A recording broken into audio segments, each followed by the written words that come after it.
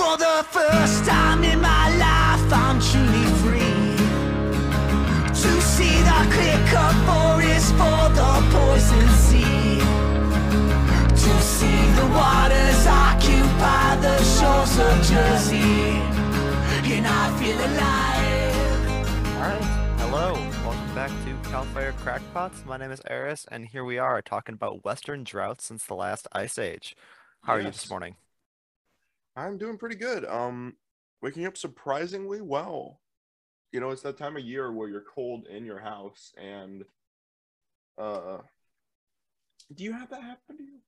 It's that time of year where I need to wake up early, because what happens is around 8:30, I just get so tired that I'm just like, I need to go to bed, and then I end up waking at like 4:30. Yeah. It's darker earlier. The seasonal depression is setting in. It is. I find a lot that in these weird transitional months before the AC is full blast or the heat is full blast, Mhm. it just kind of like it tends to be colder hot, like Yeah, I uncomfortably feel that so. because like it's not I'm colder now than I would be in like the middle of winter, like February or something, because then I'm kind of adjusted to it. Yeah, and that's also like, I mean, on top of, 50-degree day hitting different than it would in spring, Yeah. I the temperature alternates still in between hot and cold, so we don't really use the heat fully yet. Yeah, because like, you can have something like last week where it was like 70 degrees for the entire week. Yeah, And then immediately, like now it's gonna be like 40s, 30s until like December. even depending on the year, getting Yeah. into winter, sometimes there's just one warm day that screws it up. hmm But we're here to talk about Yes, we're here to uh, talk about Western US the droughts the best coast.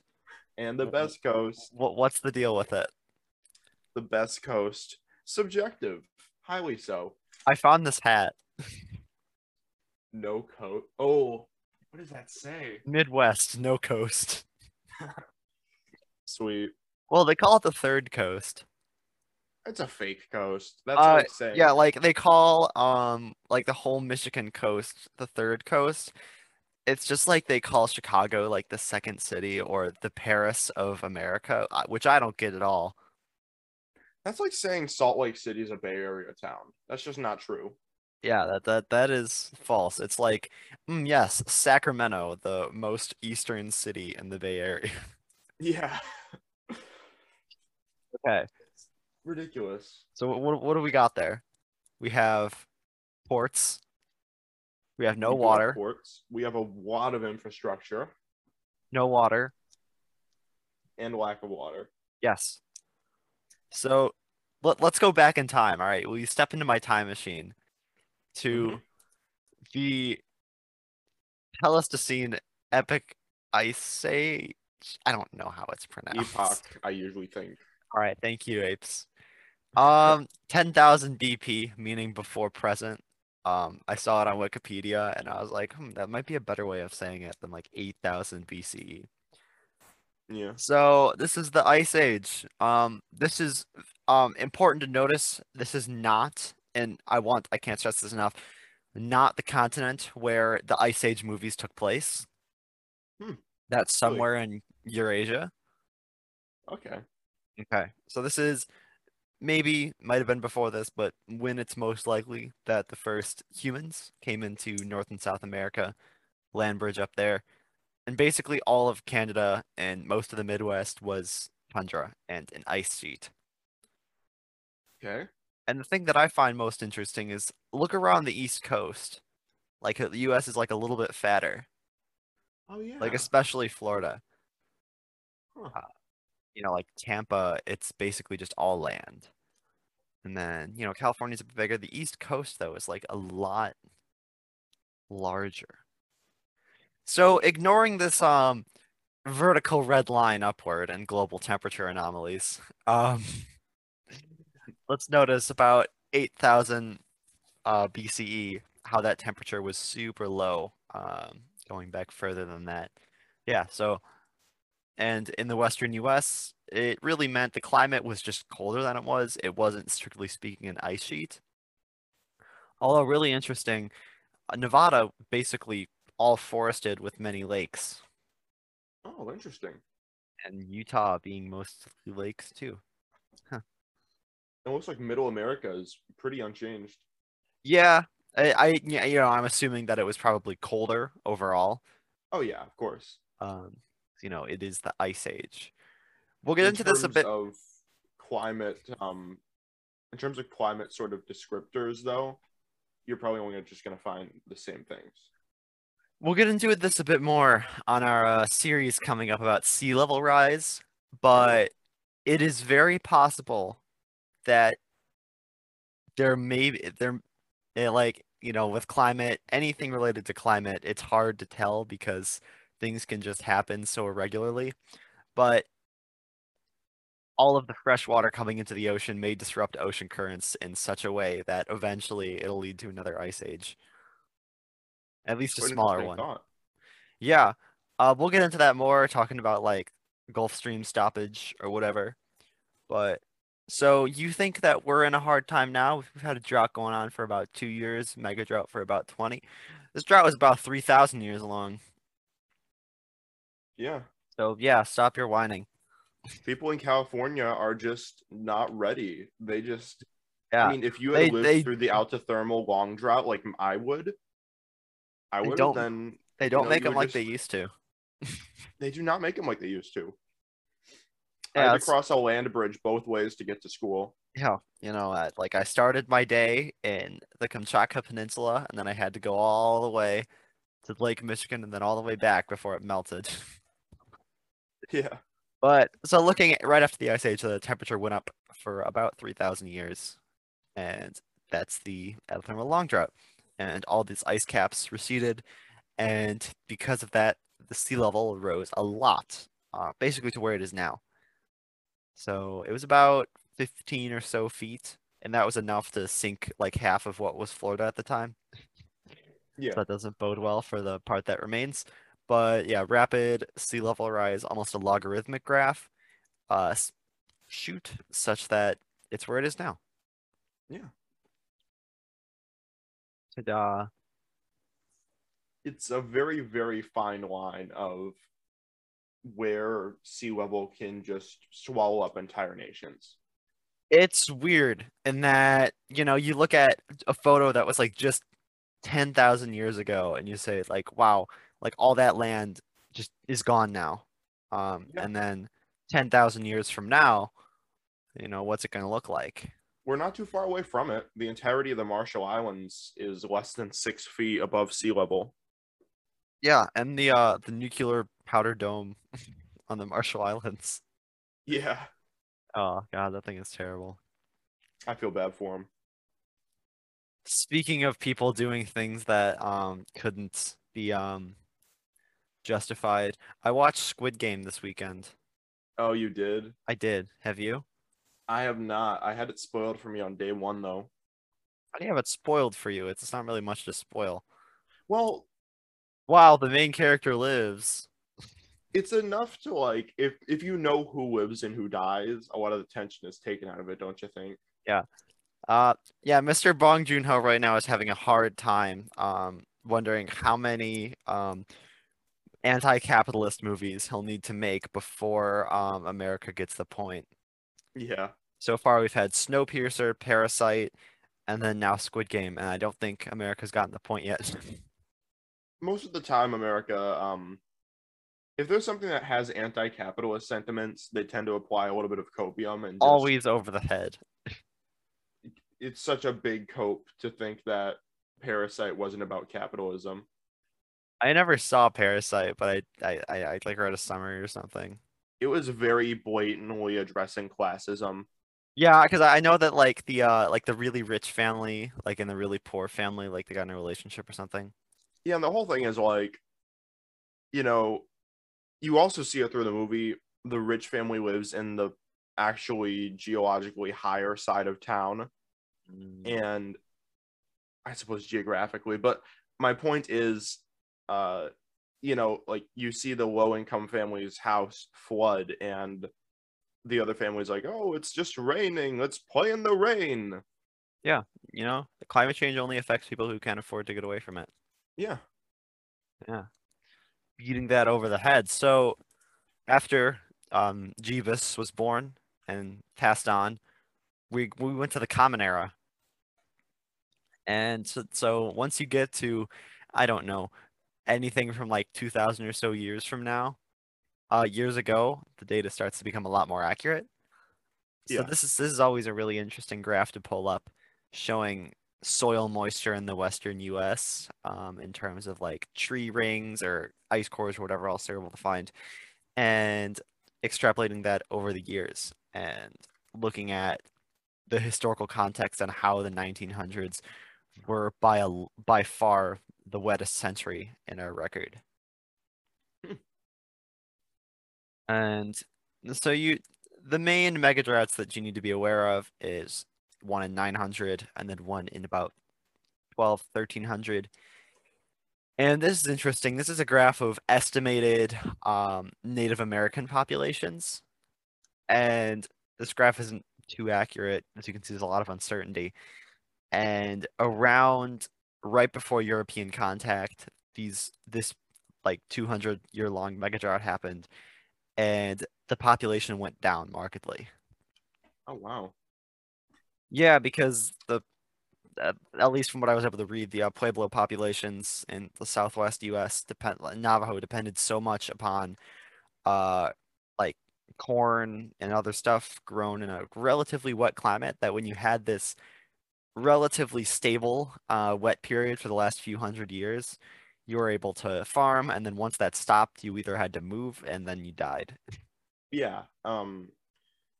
It also looks like on that right graph, you see how there's a big bump around 12,500 or 10,000? A Here, sizable, just kind that's of. I was I'm, gonna say that's because of the end of the Ice Age. I was just about to say that's when that correlates with the graph from a few slides ago of the temperature taking a good bump, and then by Hmm. yeah, that one. Yeah, just because like you can You can't farm really now. farm when the ground is frozen. Yeah, that's not too good. You want to avoid that if you can. Yeah. So, you had, and then without, totally obvious, the native population just a straight line down after this. Yeah. Yeah. Smallpox, but we're not talking about smallpox right now. So then going to the 20th century, which is 1900 Common Era, believe it or Yeah. not. So these are two interesting graphs. This is annual precipitation compared to 20th century average and annual temperature compared to 20th century average. So starting with the temperature, because that one's more obvious, temperature goes up from, blue, stable, maybe a few anomalies across the decades to where we are now. Oops, all red. Yeah. Yeah, well over 1 degree Celsius, and in some places 2 or 3 degrees Celsius above 20th century average. Climate change doesn't affect everyone the same. And like in some small pockets, if you zoom in some small pockets in Louisiana and Alabama and Mississippi, sometimes the average temperature goes down. Yeah. That's an anomaly though. That shouldn't be treated as any Yeah, sort of that's norm. for them it is. What I found more interesting is annual precipitation It goes up quite a bit actually. in many parts of the US. Really, I think the fairest comparison is east of the Continental Divide, because that's about right here. So Yeah. that means that none of the water falling on this side is going to have any impact on this side. Because Yeah. any water that falls west of the Continental Divide is going to end up in the Pacific, east is in the Atlantic. No ifs, ands, or buts. Yeah, that's just what happens when you rain on the side of a mountain. Yes, it goes down. Goes So down. How simple is this? most of the Midwest, south, northeast, precipitation goes up by over 10%. And that's very important to note is on average.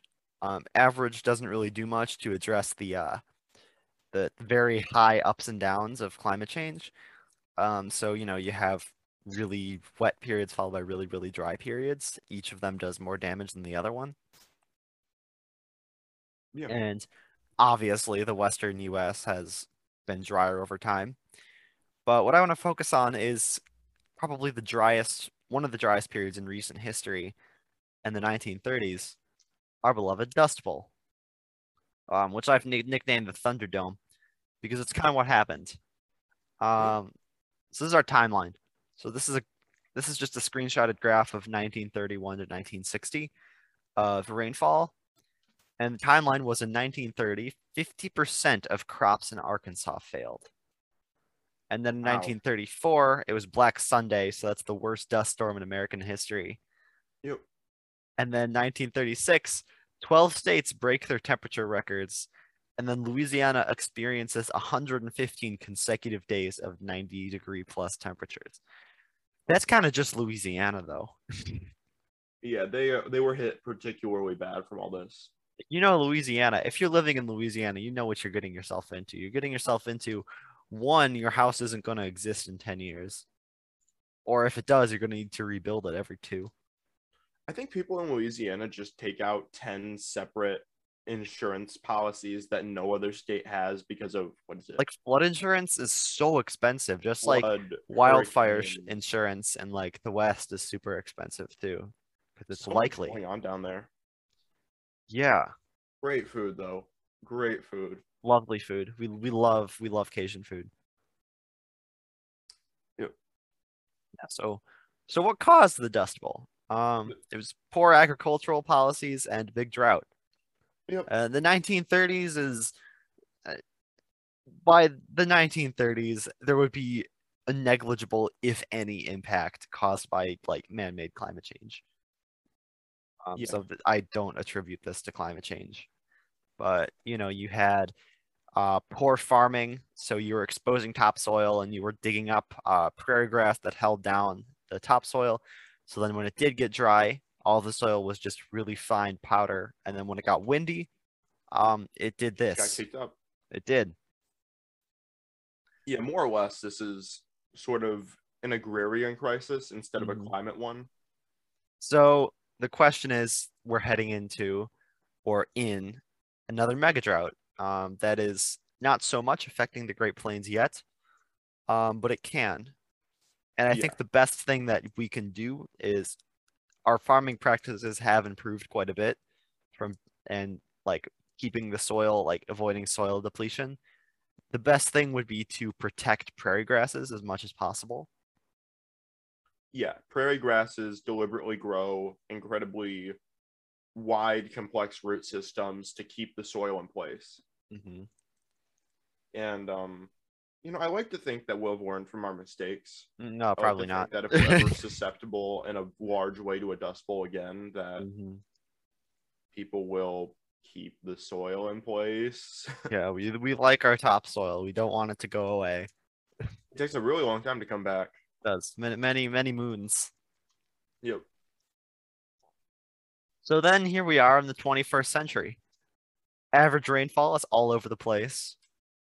Average temperature is in hell territory. And we can get up to 80% of the United States in some type of drought at the same time. Reservoirs looking like this is the new normal. So here we are. Yep. And just one notable drought is the Ridge and the 2011 to 2017 drought. So I got into this a little bit a couple episodes ago, but this ridge right here was a ridge of high pressure that pushed pretty much any storm north, and it affected almost the entire West Coast for about 5 years. And it got so bad it started looking like this. Yeah, This was at the height of the drought, and this is a very important distinction from that of California's current conundrum, in that the drought was affecting far more of the Central Valley than it did the Sierra Nevada mountains. And that's an important distinction because there's not really much rainfall in the Central Valley anyway, so that wouldn't really matter. And what really matters is how much drought is happening in the mountains. Yeah, that's where the reservoirs are. So if Yes. you're having issue even gathering water in the first place, then there's no way you're going to be able to distribute it. Hmm. And then as the drought progressed, it affected more of Texas, the Great Plains, and then California set an all-time low precipitation record in 2013, and San Francisco had its lowest rainfall ever, 5.59 inches in the year of 2013. Wow.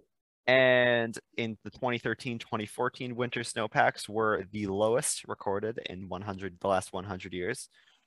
And I mentioned this before, but in January 2014, the state cut allocations from the State Water Project to 0%. So they used that time that the canals were literally just empty to, get some resealing work done on it. Yeah. I mean, Yeah, this is empty. Just go for it. it works. It does.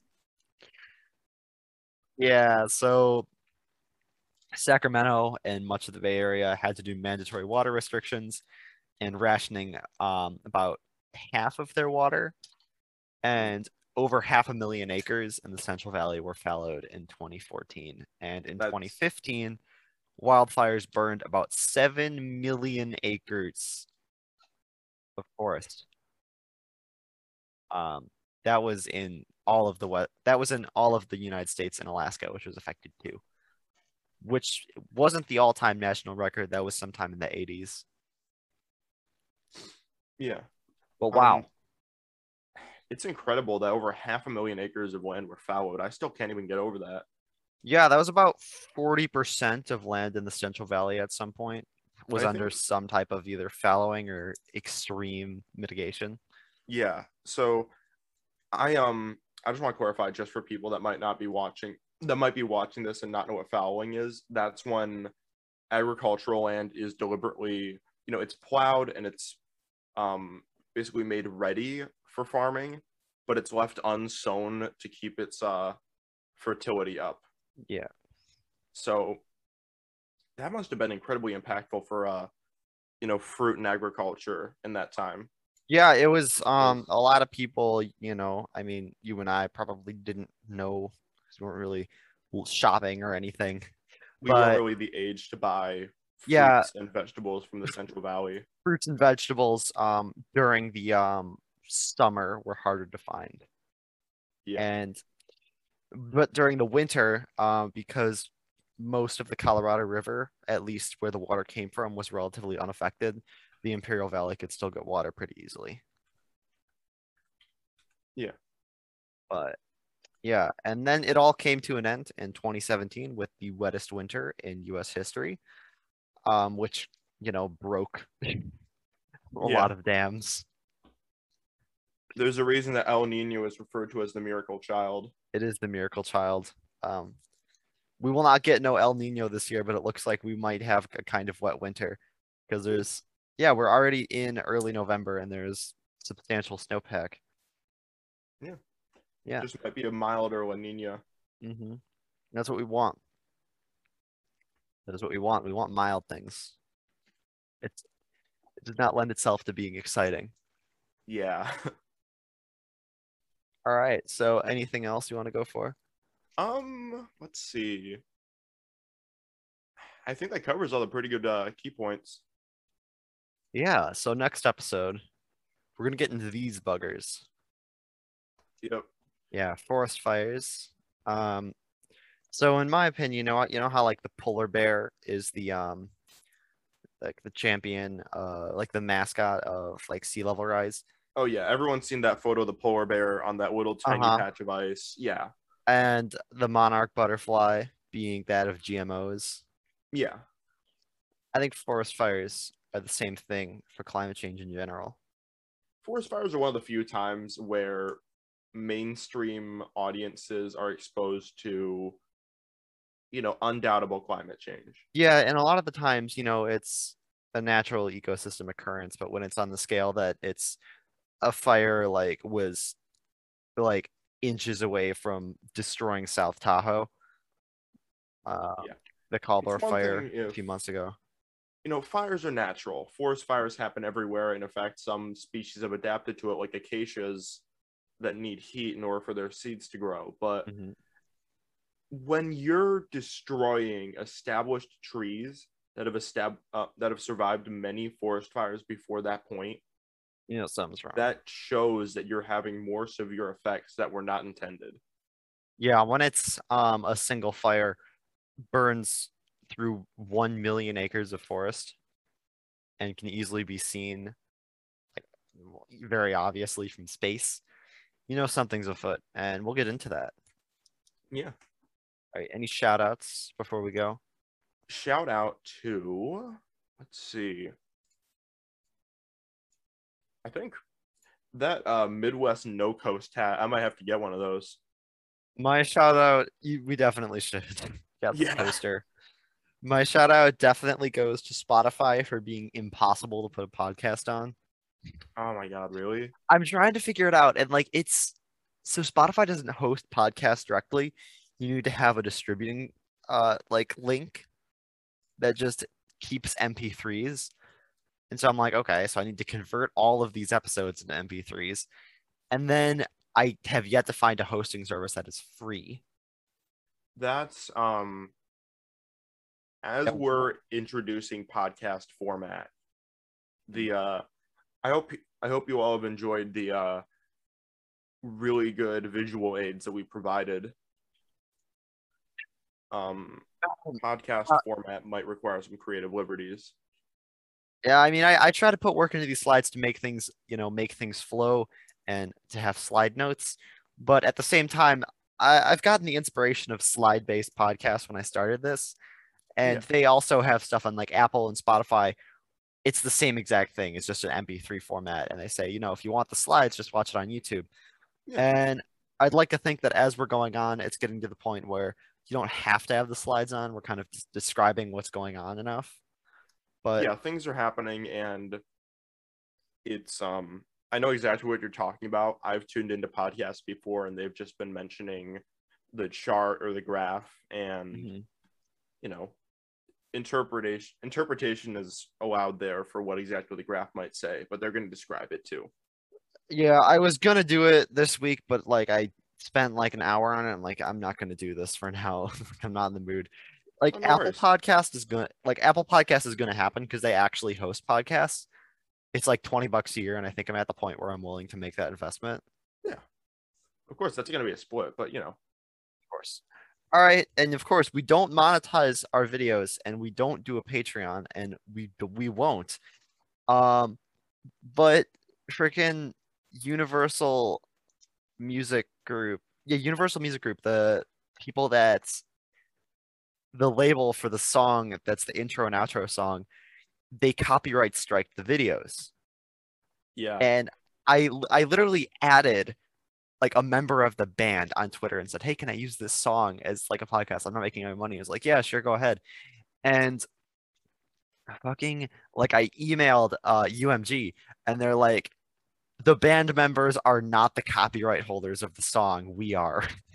That does happen. Copyright is a very hairy. That's so stupid. I can't see how you want to be a patent attorney, my guy. Oh, I love semantics. You know it. Oh, yeah, it's a mess. I got so their deal is that they're letting me run the thing, but YouTube runs ads on a video whether it's monetized or not, and the money just goes directly to them. So then the money goes to UMG. Yeah. We love you, YouTube. Don't ever change. Yeah, don't ever change YouTube. You're getting rid of dislikes, but we still love you, Josh. The point of contention is how they act. Where you draw the line will set you free.